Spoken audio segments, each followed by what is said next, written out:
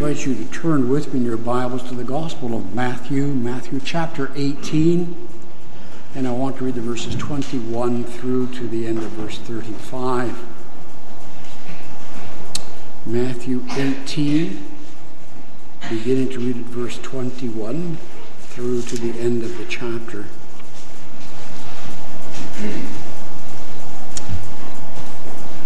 In the superscription over it says, the parable of the unforgiving servant. Matthew chapter 18, beginning to read at verse 21, this is the word of God. Then Peter came to him and said, Lord, how often shall my brother sin against me and I forgive him? Up to 7 times? Jesus said to him, I do not say to you up to 7 times, but up to 70 times 7. Therefore the kingdom of heaven is like a certain king who wanted to settle accounts with his servants. And when he had begun to settle accounts, one was brought to him who owed him 10,000 talents.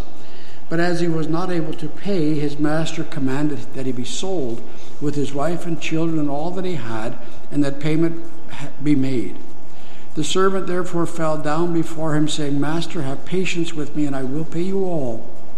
Then the master of that servant was moved with compassion, released him, and forgave him the debt. But that servant went out and found one of his fellow servants who owed him 100 denarii. And he laid hands on him and took him by the throat, saying, Pay me what you owe. So his fellow servant fell down at his feet and begged him, saying, Have patience with me, and I will pay you all. And he would not, but went and threw him into prison till he should pay the debt. So when his fellow servants saw what had been done, they were very grieved and came and told their master all that had been done. Then his master, after he had called him, said to him, You wicked servant, I forgave you all that debt because you begged me. Should you not also have compassion on your fellow servant, just as I had pity on you? And his master was angry and delivered him to the torturers until he should pay all that was due to him. So my heavenly Father also will do to you, if each of you from his heart does not forgive his brother his trespasses. Thus far, would you then also turn with me in the back of your Psalter hymnal to Lord's Day 51. I find that on page 895, question and answer 126. Lord's Day 51. Question and answer 126. And once again, I remind you that this is your confession of faith as it is mine. Lord's Day 51, question and answer 126. And here the question is asked, what does the fifth petition, that's the fifth petition then of the Lord's Prayer, what does the fifth petition mean? Forgive us our debts as we forgive our debtors means, because of Christ's blood, do not impute to us, poor sinners that we are, any of the transgressions we do or the evil that constantly clings to us. Forgive us, just as we are fully determined, as evidence of your grace in us, wholeheartedly to forgive our neighbors. Thus far, the reading of God's holy word and the summary of that word as we found it in the creeds and confessions of the church.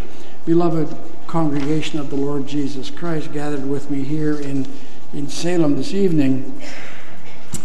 This evening, the Catechism wants us to consider the doctrine of forgiveness of sin. And what strikes us, first of all, is the connection, if you will, the connection between the forgiveness of sin and our prayer for daily bread. Notice with me that the petition reads, Give us this day our daily bread, and forgive us our debts. And so what we're taught in this, that we may not stop at seeking food for our bodies, but we are to go on seeking also the things necessary for our eternal, immortal soul, which of course includes seeking forgiveness of sin. In other words, Jesus is teaching us here that we are to seek both food for body and seek both food for bodily sustenance and food for the nurturing of our souls. And in seeking this spiritual benefit, we are asking for 2 things. We are asking forgiveness of sin, or if you will, justification, and secondly, recreation, a restoration of God's image in ourselves, or if you will, sanctification. So justification and sanctification. And I'm sure those two doctrines are familiar to you, but since these two attributes are critical to our understanding of this Lord's Day, I want to take just a moment to explain them one more time briefly. Justification, or if you will, to be justified, means to be right with God because sin has been removed and forgiven. Someone who has been reconciled to God has been justified through faith in Christ. Sanctification, on the other hand, it is a lifelong process of growing in faith and in grace through holy living as an expression of thankfulness for that justification. The two doctrines are inextricably connected and related. They can't really be separated, but they can be clearly distinguished from each other. Where one is found, the other is also present. When a person has experienced justification, he will, out of necessity, also demonstrate sanctification. These things are necessary for us to fix in our minds as we now together consider the fifth petition of our Lord's Prayer. It is necessary for us to understand that forgiveness of our sins, or justification, is a necessary prerequisite or a corollary to sanctification. Because our sins are forgiven, therefore we also forgive others. We want to consider this evening the Scripture's teaching on the forgiveness of sins, as that is summarized in the Catechism. We want to consider, first of all, the content or the meaning of the fifth petition. We then want to examine our necessary posture in making the petition. And then finally, we want to ponder together our necessary appropriation of the petition. So, the content or the meaning of the petition, our necessary posture in relation to making that petition, and finally, our necessary appropriation or application to ourselves of the petition. The petition reads, "Forgive us our debts as we also have forgiven our debtors." And we notice immediately a significant difference between this petition and the four previous petitions. In the previous petitions, we hear only four short pleas. Hallowed be thy name, thy kingdom come, thy will be done. Give us this day our daily bread. But now we hear, forgive us our debts as we also have forgiven our debtors. The prayer recorded for forgiveness as recorded in Matthew seeks forgiveness of our debts. Luke records it as seeking forgiveness of our sin. And these two words, sin and debt, can be used interchangeably in this context. Correctly speaking, our sin is our debt before God. And again, properly understood, it is not our sin, but our debt that is the true object of forgiveness. Bear with me for a moment, for we need to understand two distinct elements when we consider the meaning of sin. We know first of all of our corruption, which renders us incapable of doing any good and which inclines us to all evil. And secondly, as the Catechism says, this corruption is ours unless and until we're born again. In other words, then, here we are speaking of our original or inherited sin. However, when we carefully read the summary of our catechism, that's not the sin which is here under consideration. The pollution of our sin, in other words, the effects of the fall into sin, which still cleave to us and which will remain with us in this life, is not what is being discussed. When we here seek God's forgiveness from sin, what is meant is, forgive us the debt of our sin, both inherited and actual sin. Forgive us the debt of our sin, both our inherited and our actual sin. You see, already from the time of our birth, we stood before God guilty, burdened with sin inherited from our first parents, Adam and Eve. The last time you witnessed an infant being baptized in this congregation, you will remember as the parents stood around the font, they were asked by the minister, do you, brother and sister, as parents, Do you believe that this child, only 7 or 8 or 10 days old, do you believe that this child is conceived and born in sin, worthy of all manner of misery, yea, to condemnation itself? In other words, do you believe, parents, that as consequence of the tragic fall in paradise, your little child already stands condemned? And we answered, yes, I do so believe. And so we come into this world. As we come into this world, we come already burdened with the guilt of sin. And then, in our own life, we daily increase our guilt or our debt in the actual sins that we commit ourselves. And now we need to distinguish that here we're not asking God to make us sinless. We're not asking God to make us capable of refraining from sin and achieving perfection. No, here we're asking God to remove the guilt of our sin. Our Father who art in heaven, forgive us our debts.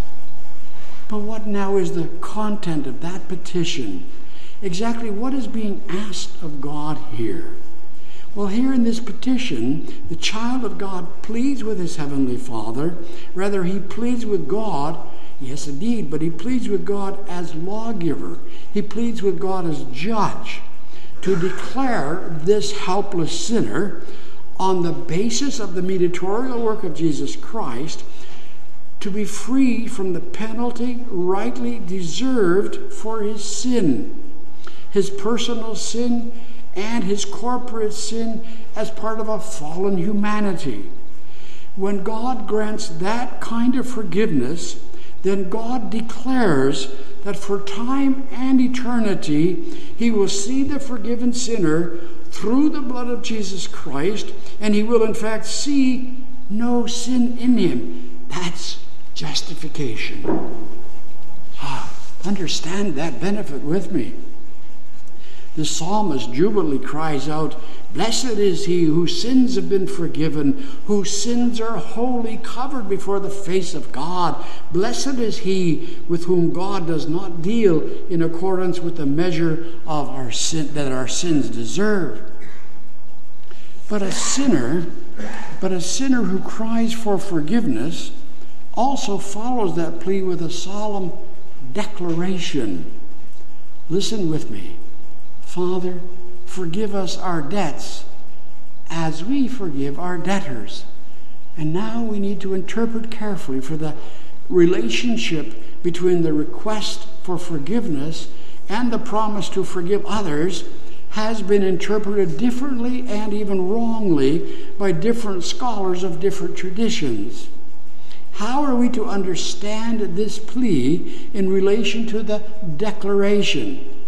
Are we to understand now that the Father's forgiveness toward us is contingent upon us forgiving others? That cannot be, can it?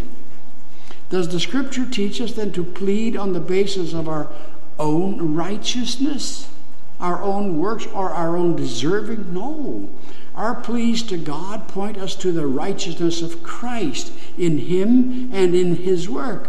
We claim our righteousness. To suggest then that God's love is contingent upon our response would mean that we can earn our salvation, and that then makes the blood of Christ to have been unnecessary. It cannot mean then that God will forgive us on the basis of our forgiving of others. Is it then here being suggested that the petition asks that God will forgive us our debts to the same extent or the same measure or degree with which we forgive others? That too would be tragic for us. We need only to think of our own difficulties in our forgiveness of one another. Forgiveness does not come easily for us, and given our fallen hearts, forgiving one another is nigh unto impossible on occasion. Now, in answer to the question, what is meant by "as we also forgive our debtors," I can find no better words to define it more clearly than the words used by our catechism. Our Father, who art in heaven, forgive us our debts, as we forgive our debtors, or if you will, our Father who art in heaven, forgive us, just as we are fully determined, as evidence of your grace in us, to forgive our neighbors. People have got, how great is the conflict between our human nature and what is here promised and pledged by the child of God. When we are offended by a brother or a sister, our human nature immediately rears its ugly head.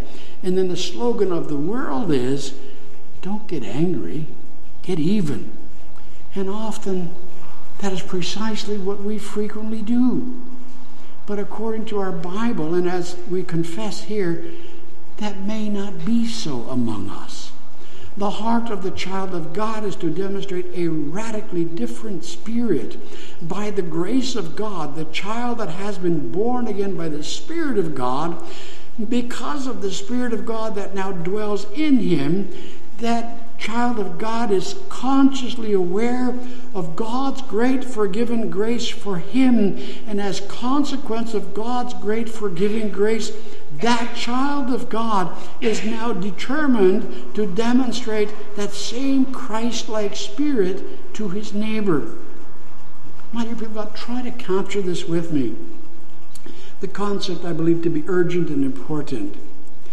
When we confess our own desire to forgive others, we thereby confess God's own work in our heart. It's a confession of our own faith in Christ. The born-again child of God says, "O Father, in thy grace, thou hast recreated me into thine own image. And as consequence of that regenerating work of the Holy Spirit, I now find, as evidence of that renewal, I find within my own born-again heart the desire, the determination to forgive my neighbor just as thou hast forgiven me."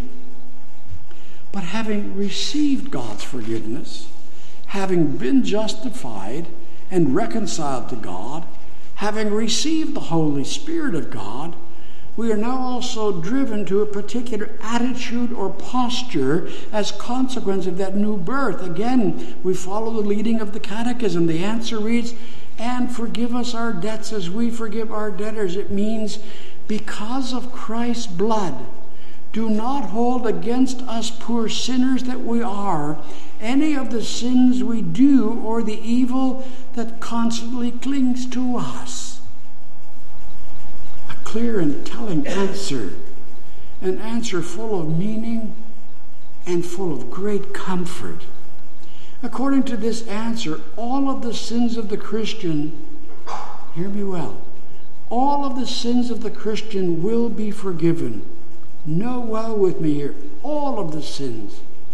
Not only the sins of the past, the sins of our youth, not only the sins of today, the sins of the present, but also all of the sins that we will yet commit in the future.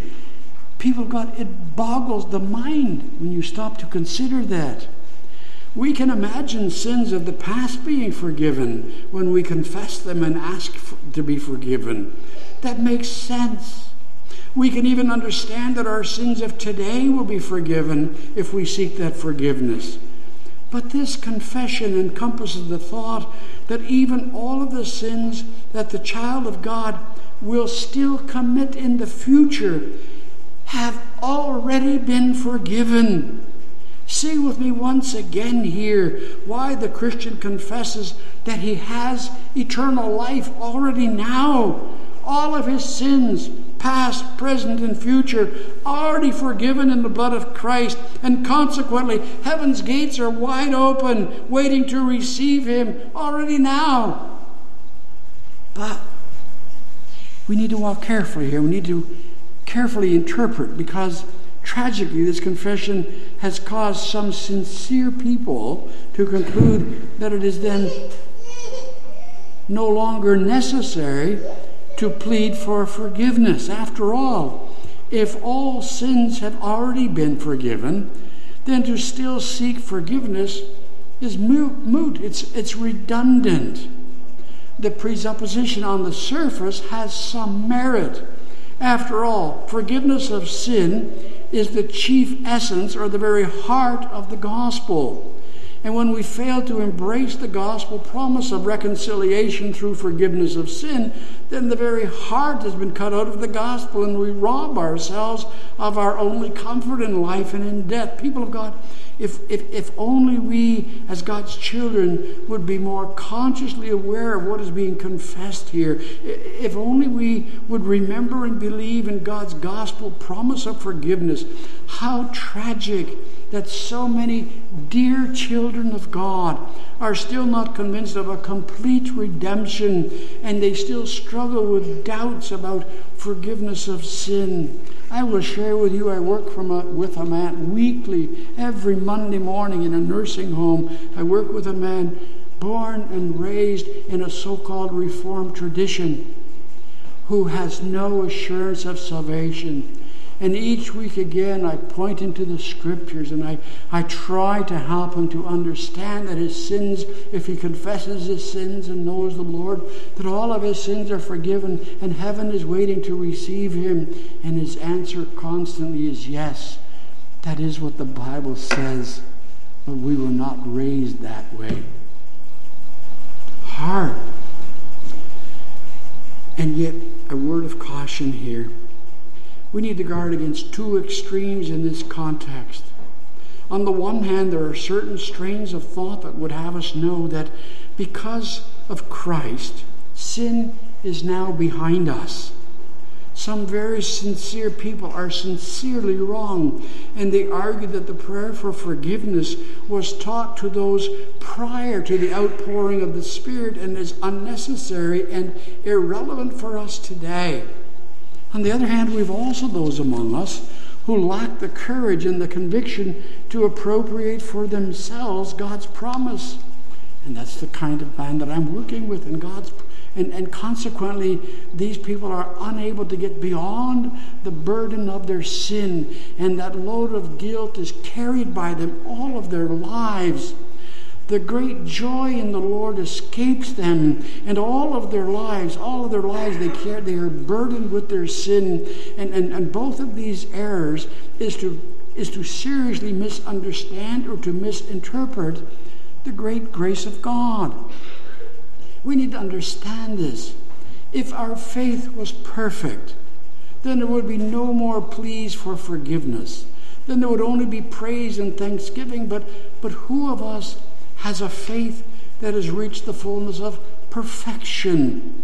Remember with me the teaching of a previous Lord's Day where we learned that even the holiest of men still have only a small beginning of faith, and that even their very best works of these most holy men were still polluted with the stains of sin. And daily we fall, daily we fail, and daily we need to rise to our feet and cry out, "Oh, Father, forgive me my sins again of this day." Capture this with me. Christ's redemptive work is complete and finished. Nothing needs to be added to that work of Christ on our behalf. However, the application of the atoning work of Christ to the heart and the life of the Christian has been ordained by God to be different. The grace of God, beginning with rebirth and culminating in glorification in eternity, is a process or a sequence called sanctification. Christ sits in heaven at the right hand of his Father. His work of redemption has been completed, but his intercessory mediatorial work continues, and step by step, day by day, Christ intervenes for all of those whom he has bought with his precious blood on Golgotha. He applies, using the operation of the Holy Spirit, he applies that redemptive work to his children. And consequently, until that redemptive work is applied fully, the child of God will stumble. He will fall. He will fail. He will fall into sin, even the most heinous of sin. Think of David, murder, adultery, a precious child of God, even the most heinous of sin. And daily it will be necessary for the Christian to plead with the Father, "Oh, Father, forgive me my debts." Through much sorrow, even sorrow over sin, no, especially sorrow over sin, our Lord sanctifies his own, bringing them along on that road to ultimate glory. Listen now again with me to the prayer of the Catechism. Father, because of Christ's blood, do not hold against us poor sinners that we are any of the sins that we do, or the evil that still constantly clings to us. Marvel with me at the perfection of that humble prayer. Listen to what is being confessed and asked. The child of God cries out, "O Father, we acknowledge and confess before Thee that we are unworthy sinners. We confess that daily, even though we are Thy children, daily we still break all of Thy commandments, and we keep none of them. But Father, we know that Thou art gracious and merciful. We know that Thou wilt forgive our transgression. And we ask that it would please Thee to forgive me and all of my brothers and sisters our sins and iniquities. Not only the sins we commit, but also the sin that still clings to us because of our sinful nature we inherited in the garden. Father, forgive our sins. Deliver us from the condemnation we deserve because of the atoning blood of Jesus Christ. But the born-again child of God doesn't stop there. Listen again. Because of Christ's blood, Father, we are fully determined, as evidence of Thy grace in us, to forgive our neighbors. Listen to what we are confessing and acknowledging here. The child of God confesses, "Oh Father, by nature I am inclined to hate my neighbor, but Thou hast poured Thy Holy Spirit into my heart, and Thou hast renewed and recreated me. And now rather than that hatred, I find within my own heart love and compassion for my neighbors. And I find, as consequent of Thy Spirit in me, I find a heartfelt desire to be patient and forgiving toward their sins and their shortcomings, just as Thou hast been patient and forgiving with my shortcomings.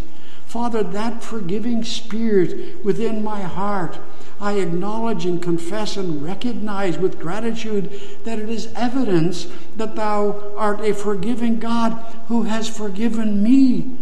Oh, Father, forgive us our debts as we forgive our debtors." My dear, precious people of God gathered with me here in Bowmanville this evening, we need to bring this confession home. I mean, as I remind you each time again, and I did again this evening, this is your confession of faith as it is mine. If you have made a public profession of your faith, then you have personally claimed the statements of faith in this Lord's Day and every Lord's Day to be your own. Well then, we need to bring this confession home and apply it to our own lives. Do you pray this prayer consciously, daily? I don't mean just rote at the dinner table, but from the heart, consciously, daily. Do you? Is this petition your daily plea to God? Don't be too quick to answer. Throughout the entire history of the church, right down and up to today, we are confronted with many different kinds of attitudes towards what has been taught us here today, and it would be proper and beneficial for us for just a moment to examine our own posture in relation to forgiveness of sin if we hope to receive temporal and eternal blessedness in forgiveness of sin. It is indeed an unfortunate reality that there still exists, even within the organized church, myriads of self-righteous Pharisees who with jaundiced eyes look down upon their neighbors and who yet believe themselves to stand securely, eternally in God's justification. Even within the Christian church, we find all kinds of people who are rather proud of their life and their living, and they believe God will be quite pleased with them just as they are quite pleased with themselves. But Scripture reminds us that all of our own works are still polluted with the stains of sin, and without the finished work of Christ, we still stand condemned, even with our hands full of all the best of our works and our intentions. He who would place his hope in his own good work builds on shifting sand. Do not deceive yourself. Rather, flee to Christ. Flee to Christ, that he may open your eyes and that he may allow you to see yourself as you really are and as you were in Adam. And then pray that he would work in you the same spirit as the publican who cried out, "Oh Lord, be merciful to me, a sinner." But we see also other attitudes. We see also those who are not so much pleased with their own efforts, but tragically, they treat the whole matter with cool indifference. They have not learned the plea of forgiveness of David in Psalm 38. "Lord, I am troubled. I am bowed down. I am mourning all the day long because of my sin." No, they are the ones of whom Amos laments. "Woe to you who are at ease in Zion."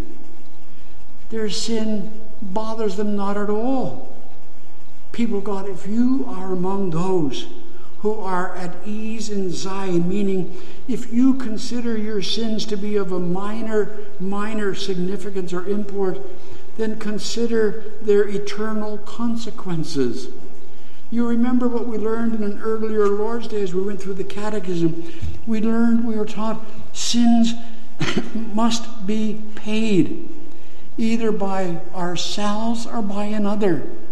As the Catechism puts it so succinctly in another place, God is terribly displeased with sin and will punish all sin, temporally and eternal.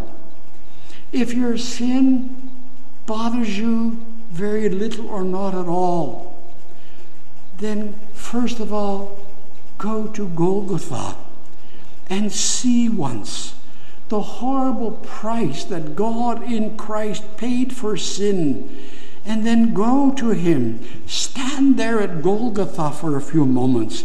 Stand there at Golgotha for a moment and listen to the anguish cry of God forsaken us as he gropes in darkness, and then try telling him that your sins really aren't that offensive. Ask him and see if he would agree with you. Oh, rather plead with him that he would open your eyes in order that you might recognize the seriousness of your sin, and find then also his forgiving grace in the blood of the Lamb. And then finally, to you who are burdened with a load of guilt, why would you be so burdened? Why would you carry that heavy burden which is no longer yours to bear? Go then to your heavenly Father and say, "Father, forgive me my sins."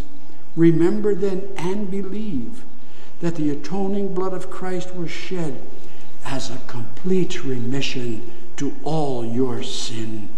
Fix your eyes then on the cross, where the Lamb of God was slain to take away the sins of the world.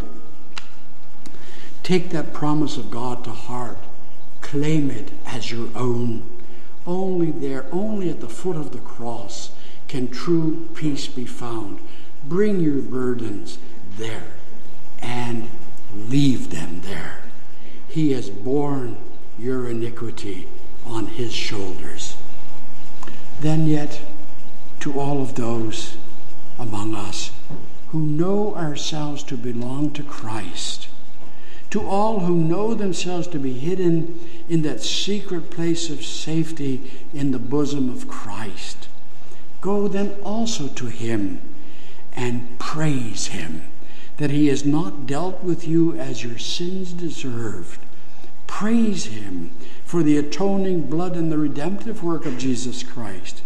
Although you are called to strive for holiness and perfection, sanctification, and although daily you find yourself to fall and to fail and to fall into sin, although daily it will be required of you to get back on your knees to plead, "Oh, Father, forgive me my sins," rest assured, people of God, that the love of God has been demonstrated in the blood of Jesus Christ. But one final word of caution. See to it as well that you are reconciled to your neighbor. Remember Christ's admonition that he or she who refuses to forgive his brother also will not taste of God's forgiving mercy for himself. Remember then also the words to forgive not 7 times, but 70 times 7. Furthermore, if perhaps no one has sinned against you, if perhaps no one is in need of your forgiveness, have you perhaps offended your brother or sister? Go then to them. Confess your transgression and beg their forgiveness for your sin. People of God, as long as we remain on this earth, because of the sin that still cleaves to us, we will not ever be completely free from the pollution of our sin. Satan will continue to sift you in order to have you.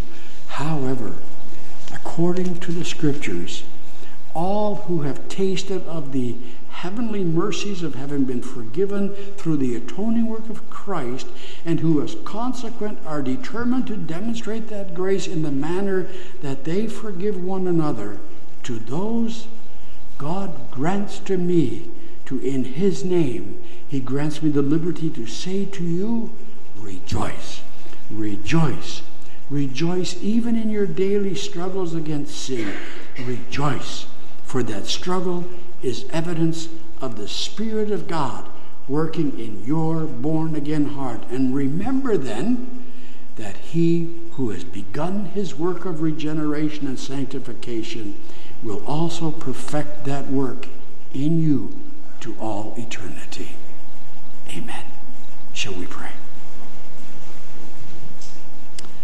Do not our trespasses record, but freely pardon them, O Lord, as we who by thy grace must live, our debtors' trespasses forgive. Yea, cleanse our hearts from every stain in him who on that cross was slain. Amen.